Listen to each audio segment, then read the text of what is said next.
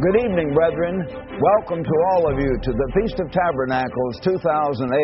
It's great to be with all of you in this particular way, and I certainly have been praying about this sermon and about this feast. I know that you have too, and we all hope that God will bless us and guide us and help us to draw closer to Him during this time and honor our Creator, because this is a special 8-day period where we can draw close to God. We didn't just come here to have fun. We want to have fun, but we need to draw close to God and develop within ourselves a greater strength, spiritual strength and stability and understanding and wisdom that will help us during the year ahead, and ask God to bless our personal fellowship with all of our brethren and all the things we need to do. God has indeed been very, very good to us, brethren, this past year. We deeply appreciate it. Even now, as I make this sermon a little before the feast, God has blessed us financially, and we're running around 8 to 10% increase in our financial income. We're very grateful for that. He's moving us ahead. The new television network we have, the Black Entertainment Network, is producing great fruit. And certainly not XEG, that was Mr. Armstrong's old station, WGN, and our other big stations, Vision up in Canada, are doing very well too. And our programs are often running now over 4,000 responses each week, unless we have far more opportunity as the new stations come online, and I know they will. At this point, we have far fewer stations than Mr. Armstrong used to have, and yet we're already getting up toward 5,000 responses to our program, and we did have 5,000 response by Mr. Ames, and we're very grateful for that. So good fruit is coming. New PMs are coming along into the church, and we're certainly having a great deal of impact around the world. We see that. God is beginning to intervene powerfully in this work. He's beginning to intervene in human events, and we all know that. We can see the drought, the famine, the terrible fires out west, the drought we're having even back here in the Carolinas, and problems all over, a growing food shortage all over this earth. And Jesus described those things. Massive earthquakes have hit in Southeast Asia and in China, and they're coming here, no doubt. God is not going to leave us unscathed in America or Britain or Canada or Australia. We know that. So God is moving, and these events are moving in every way, and we need to be very grateful that our Creator is showing us that there is definitely light at the end of the tunnel. His kingdom is coming soon. Christ is coming soon, and we have to really prepare the way powerfully. Brethren, is this going to be China's century? Most of you know about it, but I want to have us think about this. A lot of your friends and the news analysts out there see the power of China as it grows. Is this century going to be China's century? No, we see a growing power in Europe. And I can tell you in advance, the world does not know this. This sounds odd to them probably, but Europe is going to overtake China. Within the next 5 to 15 years, Europe will be far more powerful as a real world power than China will be. And it will be looked on as the growing power and the one that's going to dominate the world at that time. Will it be the century of Europe, the century of the United States of Europe, or the coming European empire? Frankly, no, and again no, to both those questions. It is going to be the century of Jesus Christ. It is going to be the century of the coming government of God.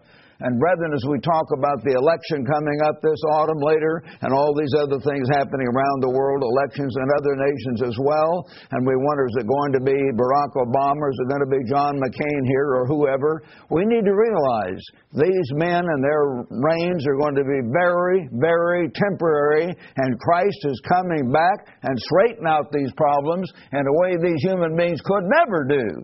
And you and I really are being prepared if we understand it, if we can get the picture and grasp the big picture of what God is doing. We are being prepared if we yield ourselves to God with all of our being to help take the reins of government and to straighten this world out. We can't do it by ourselves. We know that. But Christ can, and as we yield to Him and walk with Him, we can be used to assist Him in a new world order, the real new world order, the government of God, the kingdom of God that is about to be set up on this earth. So let's see what God says about this coming century. Turn with me in your Bibles, if you would, to Zechariah.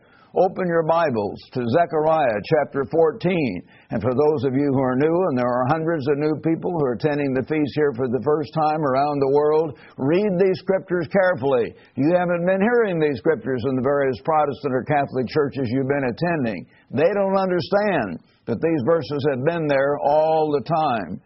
Turn to Zechariah chapter 14. At the end of your Old Testament, a prophecy that bridges right into the New Testament in a special way, as we shall see.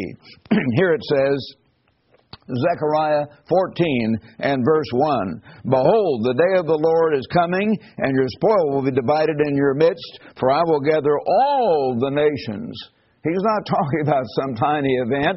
He's talking about a world-shaking event. All the nations will be gathered to battle against Jerusalem. The city shall be taken, the houses rifled, the women ravished. Half of the city shall go into captivity, and the remnant of the people shall not be cut off from the city. Once again, brethren, as we see the city already divided between the Arabs and the Jews, the stage is set already for these things to begin to happen. And then, when that happens, the eternal, the capital letters L-O-R-D in your Old Testament, when they're capital L-O-R-D, it means Yahweh. It means the ever-living one, the one with life inherent within himself. Jesus Christ of Nazareth, the King of kings and Lord of lords. The ever-living one will go forth and fight against those nations as he fights in the day of battle. And in that day his feet will stand on the Mount of Olives. Christ is coming back to this earth. I have stood on the Mount of Olives. Many of you have too when you visited Jerusalem. He's coming right back here. It's real, brethren. I know we can live our daily lives, and now we're at the feast and going to restaurants and having fun and doing this and doing that. This thing is going to change everything around you. The entire world is going to be changed, and we need to be electrified with the realization that we are becoming members, full members of the family of God if we yield ourselves to God and walk with Him and talk with Him and let Him live His life within us through the Holy Spirit. We can be used by God to really straighten out these horrifying problems all over this earth. Then he says in verse 16, It shall come to pass that everyone who is left of all the nations who came against Jerusalem shall go up from year to year to worship the King, the Lord of hosts, and to keep, not just to watch the Jews keep, but all nations will come up to keep themselves the Feast of Tabernacles. Again, you new brethren, what do you mean, Feast of Tabernacles? Well, you know about it a little bit or you wouldn't be here. It's a festival that God commanded to be kept by human beings for all time, to picture the fact that we're temporary strangers here on this earth looking forward to the kingdom of God. And they're picturing the great fall harvest of souls, the Feast of Ingathering, as it's called in the Old Testament, when God will gather in people all over this earth and bring about the true time when God will save the world. He's not trying to go around and save the world now. Many of these Protestant evangelists are pleading. They say, Lord is pleading with you and working with you and calling you. No, He's not. He's not trying to save the world. God does not help us. If He were trying to save the world, He would be saving the world. But the overwhelming majority of human beings have never been Christians of any kind, and they're certainly not now. So all nations shall come up at that time to keep the Feast of Tabernacles. And it shall be that whichever of the families of the earth do not come up to Jerusalem to worship the King, the Lord of hosts, to them there will be no rain. On them there will be no rain. God will get their attention. If the family of Egypt will not come up and enter in, they shall have no rain. I visited Egypt back in 1960s, and the people all over were hearing Gamal Abdel Nasser rail against the Jews and how Israel was going to be driven into the sea. Those Arab nations do not want to keep Jewish feasts, but they will. And so that's the reason it mentions Egypt as a type of the Arab nations. They're the largest one by far. If the family of Egypt do not come up and enter in, they shall have no rain. They shall receive the plague with which the Eternal strikes the nations who do not come up to keep the Feast of Tabernacles. Not just to watch the Jews keep it, but they themselves will learn to keep it. And brethren, you and I will be there to help them, not be mean to them, but help them to keep the feast and understand the meaning of the purpose of human existence, which they have never understood. He says, this shall be the punishment of Egypt and the punishment of all the nations that do not come up to keep the Feast of Tabernacles. And so he repeats that here again and again, talking about this coming time when Christ is coming back to this earth, right back to the Mount of Olives at His second coming. When Christ comes to the Mount of Olives, when He sets up His government, His palace at Jerusalem, which will be the capital of the whole world, we need to realize how real this is and look forward to that time, and you young people do. Brethren, picture the magnificent processions going in and out of Jerusalem. Vast choruses and choirs and bands and orchestras and people singing with joy. Great big festive occasions. You know, we think about the lights at Christmas time. God's not against pretty lights. There are probably going to be thousands and tens of thousands of beautiful lights all over the city. Great decorations of all kinds, and music and dancing and joy beyond anything this world has ever experienced. And there will be drunkenness and hangovers later. They'll do it in the right way.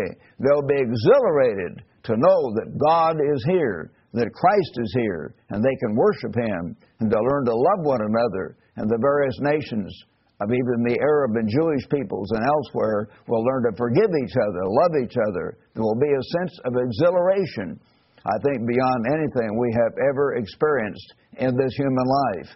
I remember being right down near the municipal center, the train station in Kansas City back in 1945 when the Second World War ended, right after VJ Day.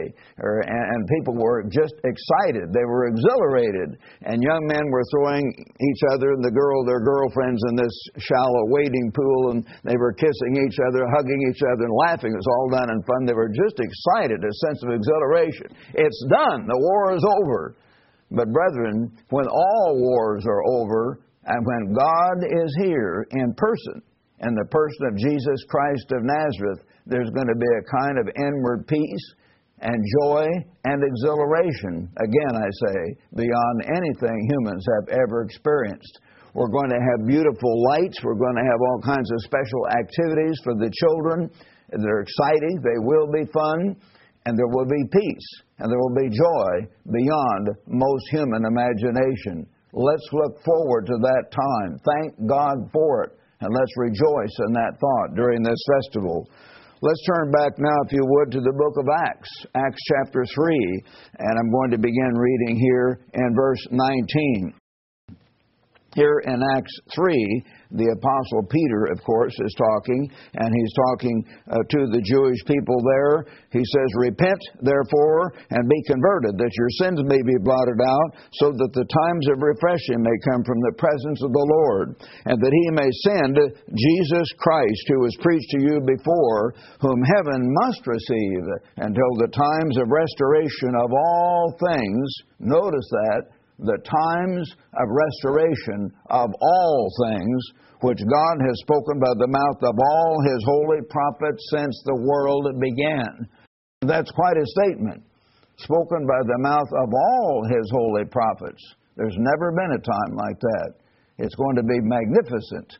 So let's look forward to that time, a time of restoration, a time when God will be back on earth just like He was in the Garden of Eden, but it will be as beautiful all over the earth as the Garden of Eden was at that time. And there will be peace, there will be joy, and there will be a kind of harmony among the peoples and nations that will give people a kind of relaxed joy they've never had, because they will genuinely love God with all their hearts.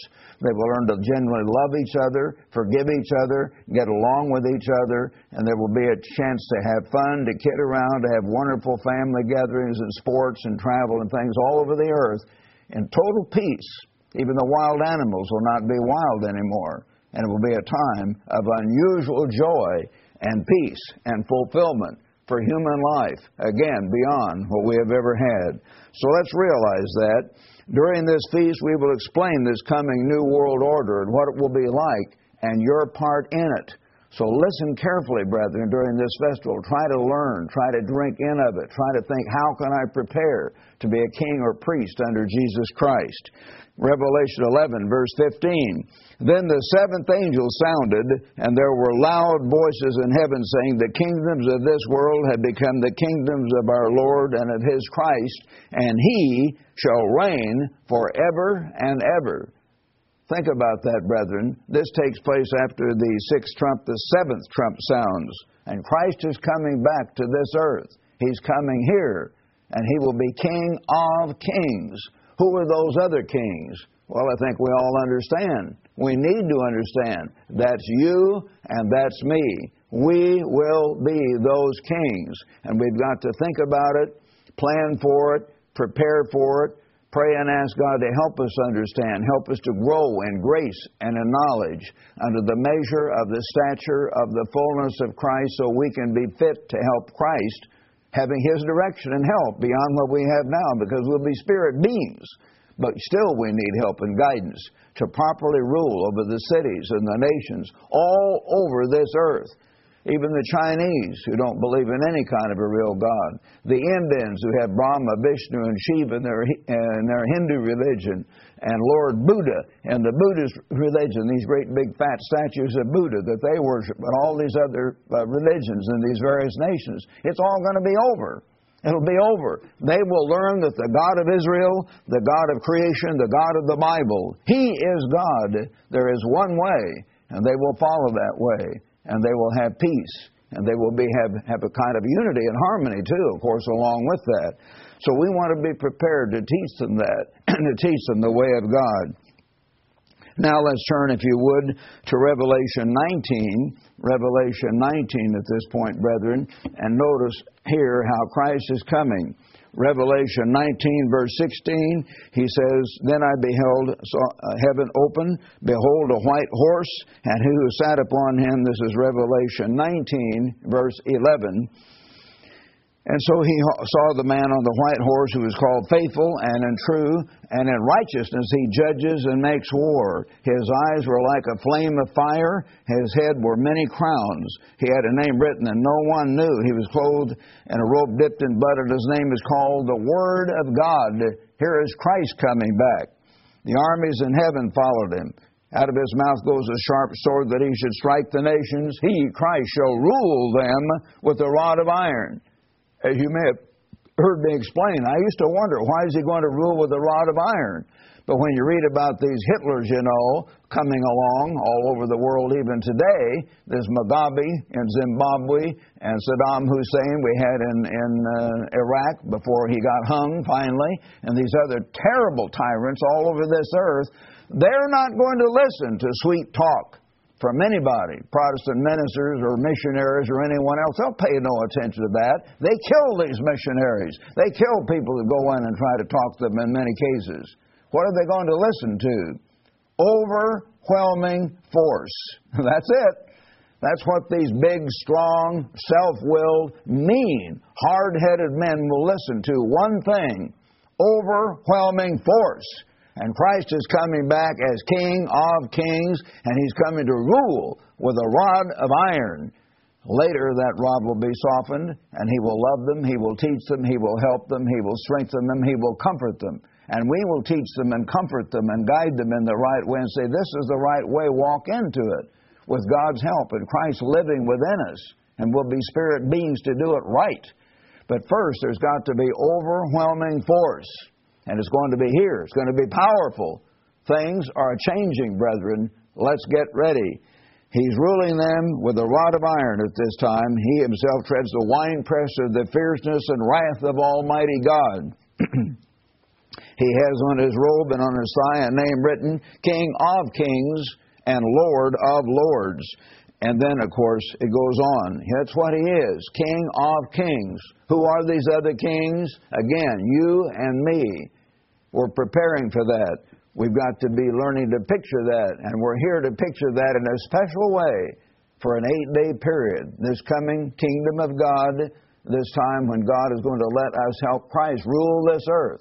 The great feast of ingathering, and then the great white throne judgment day when every human being who's ever died and not had a real chance will be given a genuine chance. And again, who will be there to teach them? They've got to be teaching. God's not going to put all this understanding in their head through some sieve or something.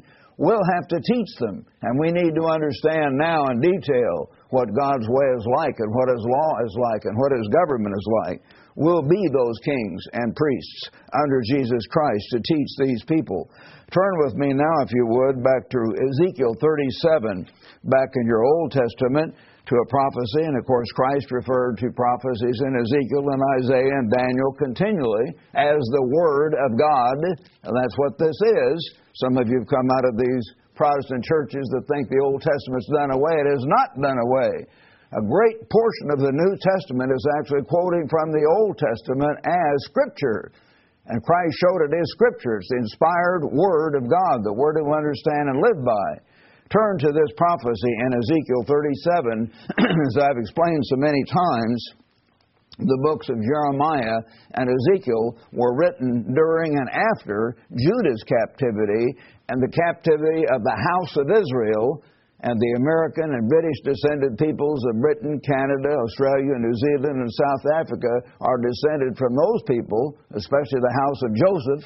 And you people in France and Belgium and Luxembourg and Holland and Switzerland and so on, you were descended from the other of the 10 tribes of Israel, were descended from the house of Israel. And so there's the house of Judah, the Jews, who live in New York and Los Angeles, and who live in the nation of Israel, all over the world. But more of them live in America even now than live in Israel, the house of Judah. But God says here, in this time that is written long after Israel went into captivity, He's talking about a time when Israel is going again into captivity and be brought back, talking about our time very clearly. It cannot refer to the past, and it's talking about what's going to happen. Notice now, Ezekiel 37, and beginning, if you would, turn to verse 19. God says, say to them, He's talking about the house of Israel, surely I will take the stick of Joseph, which is the British descended and American peoples, which is in the hand of Ephraim, and the tribes of Israel, his companions, that is the Dutch, the Danes, and the French, the other tribes of Israel, and will join with them with it, and with the stick of Judah. So Judah and Israel will be joined together. Hundreds of years in the Old Testament, they're pictured as fighting each other. Israel attacked Judah, or Judah attacked Israel, two separate peoples. Now they'll be brought together again and make them one stick, and they will be one in my hand. How wonderful it will be that all this hate and prejudice against the Jewish people will finally be banished. It'll be finished. They will realize, and we will realize, we're all one people. We are Israelites, descendants of Abraham and Isaac, and descendants of Jacob, whose name was changed to Israel. We're one people. And the sticks on which you write will be in your hand, these two sticks, and then say, thus says the eternal God, surely I will take the children of Israel from among the nations wherever they have gone, and will gather them from every side and bring them into their own land. God is going to bring our peoples back from a captivity where we've been scattered all over the world and bring us right back to the Middle East. And then from there, as we multiply, again, other scriptures show we'll probably be brought right back here, some of us, to America, to Britain, to Australia, to the temperate parts of the earth that He gave to the house of Joseph. And I will make them one nation in the land on the mountains of Israel, and one king shall be king over them all, and they shall no longer be two nations. Israel and Judah will be made one nation, nor shall they ever be divided into two kingdoms again. No more hatred of the Jews. It's over. They will understand, and we will understand who we are. You people here in America and Canada and Britain, you know, you go out, your neighbors don't know who they are. They don't know that we're descendants of the house of Israel. That's why we have all this prosperity. That's why the British Empire spread all over the earth and controlled vast parts of Africa and Canada and Australia and New Zealand and the great star of the British crown, India, and other nations of the earth, because God gave it to Ephraim and Manasseh. And Manasseh, the United States, was the greatest single nation, and we controlled the gates of our enemies. all over the earth, and now those gates are being taken away one by one, just like God's servant Mr. Armstrong predicted way back in 1954 and before that when I heard him. Those gates are gone, and our nations are being humbled. These things are real, affecting huge events and world events. They're going to be brought together, Israel and Judah again, and Christ is going to rule.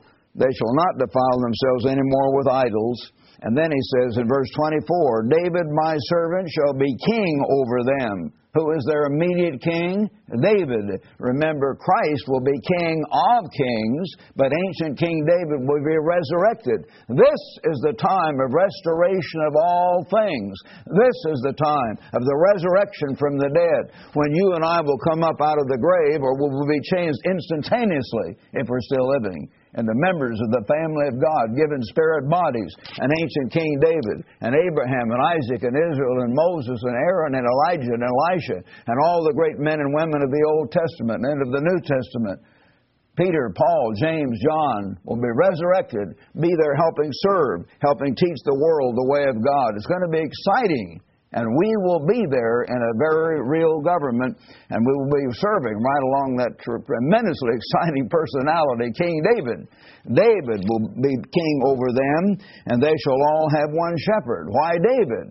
Well, because David did that job before. He ruled over all Israel for 40 years. So he's looked on as the standard for all the kings, as I've explained. He will be there. David is the one who said, how love I thy law. Back in Psalm 119:97, oh, how love I your law, it is my meditation all the day. These Protestant ministers can't understand that. They think God's law is done away. They're going to have to explain that to King David in a very few years, because he loves God's law. As he's resurrected, he's still going to love God's law. He's going to administer God's law, and God's law will be the basis of the government all over this earth. It has not been done away with. It has simply been magnified and made even more binding, where Jesus showed we're not only not to commit adultery, we're not even to look on a woman to lust after her. We're not only not to kill, we're not even to hate, as he explains there in Matthew 5. He magnified, made more binding, frankly, the law of God. It is the very basis of the new covenant. That is the law of God. That's the law King David is going to administer over the whole earth. So they shall have one shepherd. They shall also walk in my judgments and observe my statutes. The ancient statutes showing that you're to have a railing around your balcony so people won't fall off. You're to be careful preserving the ecology and take care of the birds if you move a bird's nest. And all these kind of things spell out in detail how to love God, how to love your neighbor in the letter of the law. But then, of course, we keep the Spirit, which makes them even more binding. But we're to learn from those. We're to study, to see in this book the mind of God, so we can keep these things ourselves in this life, and we can then administer them in tomorrow's world, and the government of God to be set up under Jesus Christ as King of kings, and we will be those other kings in a very real government. Then they shall dwell, verse 25, in the land that I've given Jacob. There's not going to be any fight about Jerusalem or Israel or who owns the land then. Christ will be there. He'll straighten out the nations. And when it's explained properly, they'll understand. They'll all be blessed in their own inheritance. And where your fathers dwelt, and they shall dwell there, and they and their children and their children's children forever. Yes, they're not going to be uprooted again. My servant David shall be their prince forever. So that is clear on through as long as there is human life, obviously, in this earth, until the new heavens and the new earth. And we certainly want to be preparing for that.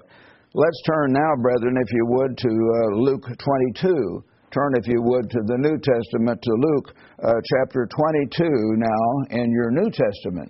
And read here what Jesus told the apostles, which is a type, of course, of what's going to happen to us, perhaps on a lesser scale. He said in Luke chapter 22, verse 28, near the end of his life, during that last time he was talking to them, even after they'd taken that last Passover, he said, but you are those who have continued with me in my trials, he told the 12 apostles, and I bestow upon you a kingdom, just as my Father bestowed on me, that you may eat and drink at my table in my kingdom, and notice, and sit on thrones. These 12 men, Peter, James, and John, and Bartholomew, and yes, doubting Thomas, yes, he got over his doubting. Do you have problems? Yes. Get over it. Do I have problems? Yes, I have to get over it. Christ is still working with me. He's still working with you. He's working with all of us to help us be like He is. And as we grow in grace and in knowledge, and Christ is expressed more fully in our lives, and everything we think and say and do, more and more as we grow, then we can be fit to be under Christ as He continues to guide us and fill us with His Spirit and lead us in doing this job in tomorrow's world, in the kingdom of God. So these men, in spite of their faults, will be there. And so He says to these men, I bestow upon you, you 12 men, or the 11 now, Judas was gone, a kingdom, just as my Father bestowed upon me, that you may eat and drink at my table in my kingdom. That's a real government to be set up, and sit on thrones, judgment seats, thrones, judging the nation of Israel, judging all 12 nations of Israel. Of course, Matthias was put in there, making the 12 to replace Judas. So there'll be 12 of them ruling over the 12 nations of Israel in a very few years. Others will be put over the Gentiles, and perhaps great Gentile people in God's church today and in the past, and perhaps men like Daniel and Paul will guide the Gentile nations as well, and God will use them in various positions of responsibility in the coming government of God. Think about it. There's going to be an organized structure, and we see that. Turn, if you would, at this point to chapter 19. Turn to Luke chapter 19, and let's see more about this. And you newer brethren, please get this. This is real. This is the gospel. This is the good news of genuine peace and joy and prosperity being brought to the entire earth for the first time. Luke 19, verse 11. He talked about this parable, and then he said in verse 11, as they heard these things, Jesus spoke another parable because He was near Jerusalem and because they thought the kingdom of God would appear immediately. See, they were thinking about what? The kingdom of God. Not about sweet Jesus and just love the Lord and everything is done and you float off to heaven with nothing to do. No, Christ's real disciples at that time understood there was going to be a real government, and they wondered about that. They thought it was going to come back immediately. It wasn't there. It's not just Christ in your heart. A government was to be set up, and they thought it was to come right back then. But Jesus said in this parable, a certain nobleman went to a far country, and even most Protestant ministers recognize this is talking about Jesus going to heaven, receiving the kingdom, and coming back. And he returned and called 10 of his servants, delivered them 10 minas, 10 measures of money, and said to them, do business till I come. They were to use the money, they were to use the talents, the time, the strength that God gives them, as each of us need to grow and to serve others. But his citizens hated him, and they would not want him to reign over them. And so it was when he returned, having received the kingdom, when Christ came back, he commanded these servants to whom he had given the money to be called, that he might know how much every man had gained by trading. We're supposed to use the time we have. Time is precious, brethren. How do you use your time? How do you divide up your day? How much do you study the Bible? How much do you pray? How much do you carefully just think about the Bible and the kingdom of God during each day? Do you spend more time on those things than you do in watching television? You should. Think about it. Yes, it's all right to watch some news or programs, but you better learn to spend more time studying and praying and meditating on the very purpose of human existence than you do drinking into this world's attitudes and ideas and lusts, seeing all these things on television. Think about it.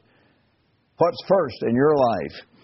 Then the first came saying, Master, your mina has earned 10 minas. Your $1,000 has earned $10,000. And he said to them, well done, good servant. Now did he say, well, now I'm going to let you float off to heaven with nothing to do? No. He said, because you were faithful in very little. And brethren, please understand, because even in God's church we still have human nature. Some men get competing with each other, and they get upset if some other man is made a deacon, or some woman is upset because another woman got to be a deaconess, or whatever. This little attitude of competition. God does not like that. We don't need that. because you are faithful in a very little. Anything we have in this life is just tiny compared to what we're to have in then in God's kingdom. So understand that and humble yourself and let God exalt you in the way He wants to. The big exaltation is not going to come till Christ returns. He said, because you are faithful in very little, have authority over 10 cities. That's our reward, not going off to heaven with nothing to do. We're playing on a harp, but having authority, being kings and priests, because the ancient priests were teachers. So frankly, it's not being kings or priests, but probably kings and priests, for we'll be a kingdom of priests, as some translations have it, teaching God's people. Like Moses was their ruler, but he also taught them God's way. That's what it's going to be in tomorrow's world. And the second came, Master, your mina has earned 5 minas. He did not overcome as much, but at least he grew in grace and in knowledge and service to others to a certain degree. He said, likewise, you be over 5 cities. He got a lesser reward. And then the guy who said, well, I wasn't sure of this and that, and I got in a bad attitude, so I just kind of sat to one side, and I stayed home and didn't join your church. I wasn't part of your work. I just tried to hang out and wait. No, God says, you're out of here. You're out of here, fella. You haven't been willing to get right in the work of God and to give and to help and to serve. And that's a very important lesson, what happened to the guy who put his talent under a rock, so to speak, and did not get involved in the work Christ is doing today. So we've got to understand that. Yes, there's an organized structure, a real government set up with Christ as King of Kings over Israel, David under him, then the 12 apostles under them, and then under the 12 apostles, many of us may be over various cities and towns and villages under Jesus Christ and under King David and under the 12 apostles, a structure. And we're to prepare for our part with all of our hearts. Turn now to Revelation chapter 2, if you would. Revelation chapter 2, brethren, at this point. Here's a very basic scripture we have often used, but we do need to understand it. Jesus is speaking in the first person. He says, and he who overcomes and keeps my works until the end. Do you overcome? Do you really change year by year? And do you keep Christ's works? What are His works? Well, He tells us we're to go into all the world and preach the gospel to every creature. We're to help others, serve others, prepare for the kingdom of God. To Him I will give power over the nations. That's our job in a few years. He shall rule them. That's us. He, the overcomer, shall rule them with a rod of iron. We've got to be prepared to rule strongly, to really understand this whole concept of God's government. As potter's vessels shall be broken in pieces, as I also received from my Father. Christ received that authority too. But He said, you're going to be given that if you overcome, and if I overcome. Let's do it. Turn to chapter 5 now. Revelation 5, and in verse 8, he describes here the prayer of the saints, and they sang a song, probably a prayer in song, saying, talking to Christ, you are worthy to take the scroll, to open its seals, for you were slain. Christ was killed. He was slain to pay for our sins, and have redeemed us to God by your blood out of every tribe and tongue and people and nation, and have made us kings and priests to our God, kings and priests, and we saints, shall reign on the earth. Not up in heaven. Makes it very clear. On the earth. So let's get ready, brethren. It's going to be here, and that's what this festival pictures. Turn now, if you would, back to Matthew chapter 6. Matthew chapter 6, and what we call the Sermon on the Mount. Matthew chapter 6, brethren, and we see a very important part of this whole panorama of our future. He says here in verse 19, in the Sermon on the Mount, Matthew 6, verse 19, do not lay up for yourselves treasures on earth. Quit trying to go after just a bigger job and more money, or try to be the next deacon, or get another television set or a bigger car. Don't focus on that. If you have plenty of money and you can use that to honestly serve others, or it's necessary in your job, that's different. But maybe it's not. Think about it. Have your mind on spiritual things, not on physical things. So don't lay up treasures upon earth, because they're not going to help, where moth and rust destroy, and thieves break in and steal. But lay up treasures in heaven, where neither moth nor rust destroys, and where thieves do not break in and steal. Have your mind on the coming government of God and on having Christ living His life in you. The lamp of the body is the eye, your outlook. What is the focus of your eye, the focus of your life? Is it focused on the coming government of God? Is it focused on Christ coming back as King of Kings and thinking about the time you'll be there? And do you have Christ living in you? Do you really understand God's law? Do you understand all the ramifications of it? And you're thinking about those things and wanting to get ready to really serve Christ and serve these other nations when these people come back by the millions from slavery, and others who are not slaves but are slaves in a sense of Satan, living in various nations like India and China and Pakistan and Afghanistan and all the nations of Africa. And they're starving. They're upset. They're hurt. Millions of them. Hundreds of millions. We're going to have to help them, comfort them, help them to realize it's okay. You're not going to suffer anymore. You don't need to be afraid, you Israelites, of the voice of a man coming or the sound of footsteps coming, like they're going to beat you once again or torture you once again. It's okay. God's kingdom is here. Christ is here. We're here to help you. And they'll come to believe that as you teach them the way of God, the way how to love God, how to serve Him and honor Him and let Christ live in you, and how to love your fellow man and have genuine peace and joy and real prosperity too that will last, not ups and downs and constant fear of not just drought and famine for the farmers, but terrible recessions and depressions in the economy. That won't happen then. Everyone who obeys God will be blessed. We'll teach them that way of life. So we've got to have that as our focus. And he says, verse 24, no man can serve two masters. You can't have your mind on your job or your mind on making more money or whatever it is, and also serve God.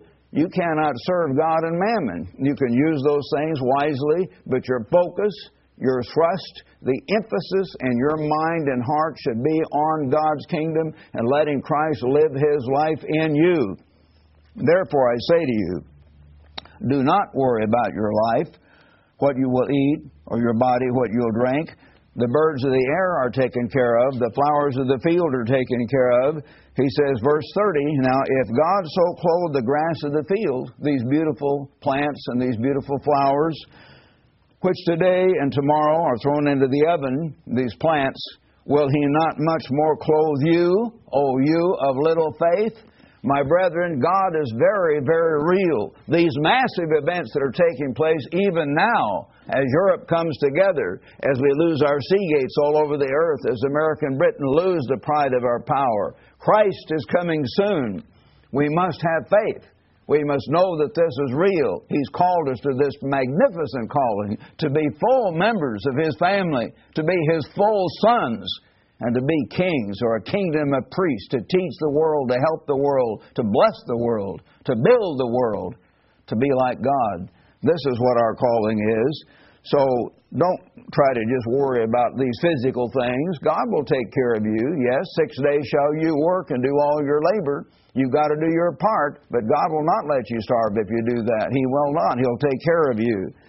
Therefore, do not worry, saying, what will we eat or drink, or what shall we wear? After all these things did the Gentiles, the outside unconverted people, they worry about those things. That's all they know.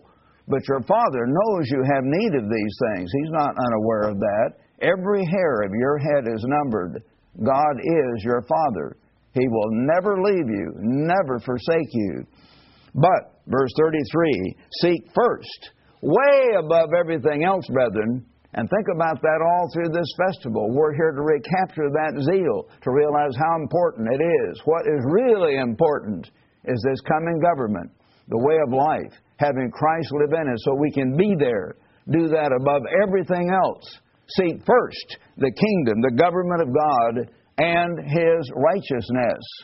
And we don't have righteousness ourselves. We have to have Christ living within us. As I've said so often, my favorite verse is Galatians 2 and verse 20.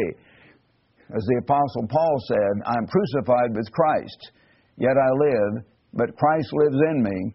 And in the life I now live in the flesh, I live by the faith of, not just faith in, but the faith of the Son of God, who loved me and gave Himself for me. So Christ must live in us through His Spirit. Then we have His righteousness. His goodness, His spiritual strength, His faith, His courage, His wisdom. We've got to have that. Seek first above everything else in this life and everything you think and say and do, brethren. Seek first the coming kingdom of God to prepare for your part in it and His righteousness. Seek for Christ to live within us, that you may reflect Jesus Christ more and more every day, every year of your life. And then He said, all these things, these physical things, shall be added to you. That is God's promise. So let's do that with all of our hearts. And during this festival, let's love one another. Let's forgive one another. Let's serve one another. Let's take extra time here to study, to pray, to think always about this purpose, why we're here. And let's fulfill the purpose God has for us in being at His festival, which pictures the coming kingdom of God. Have a good sleep, brethren. Be sure you seek God's kingdom first. Pray tonight. Pray each morning before you come to service. Walk with God and ask for His presence to be here in this festival in a wonderful way. And He will bless us, guide us, encourage us, be with us in every way through His Spirit. Have a good sleep. Good night.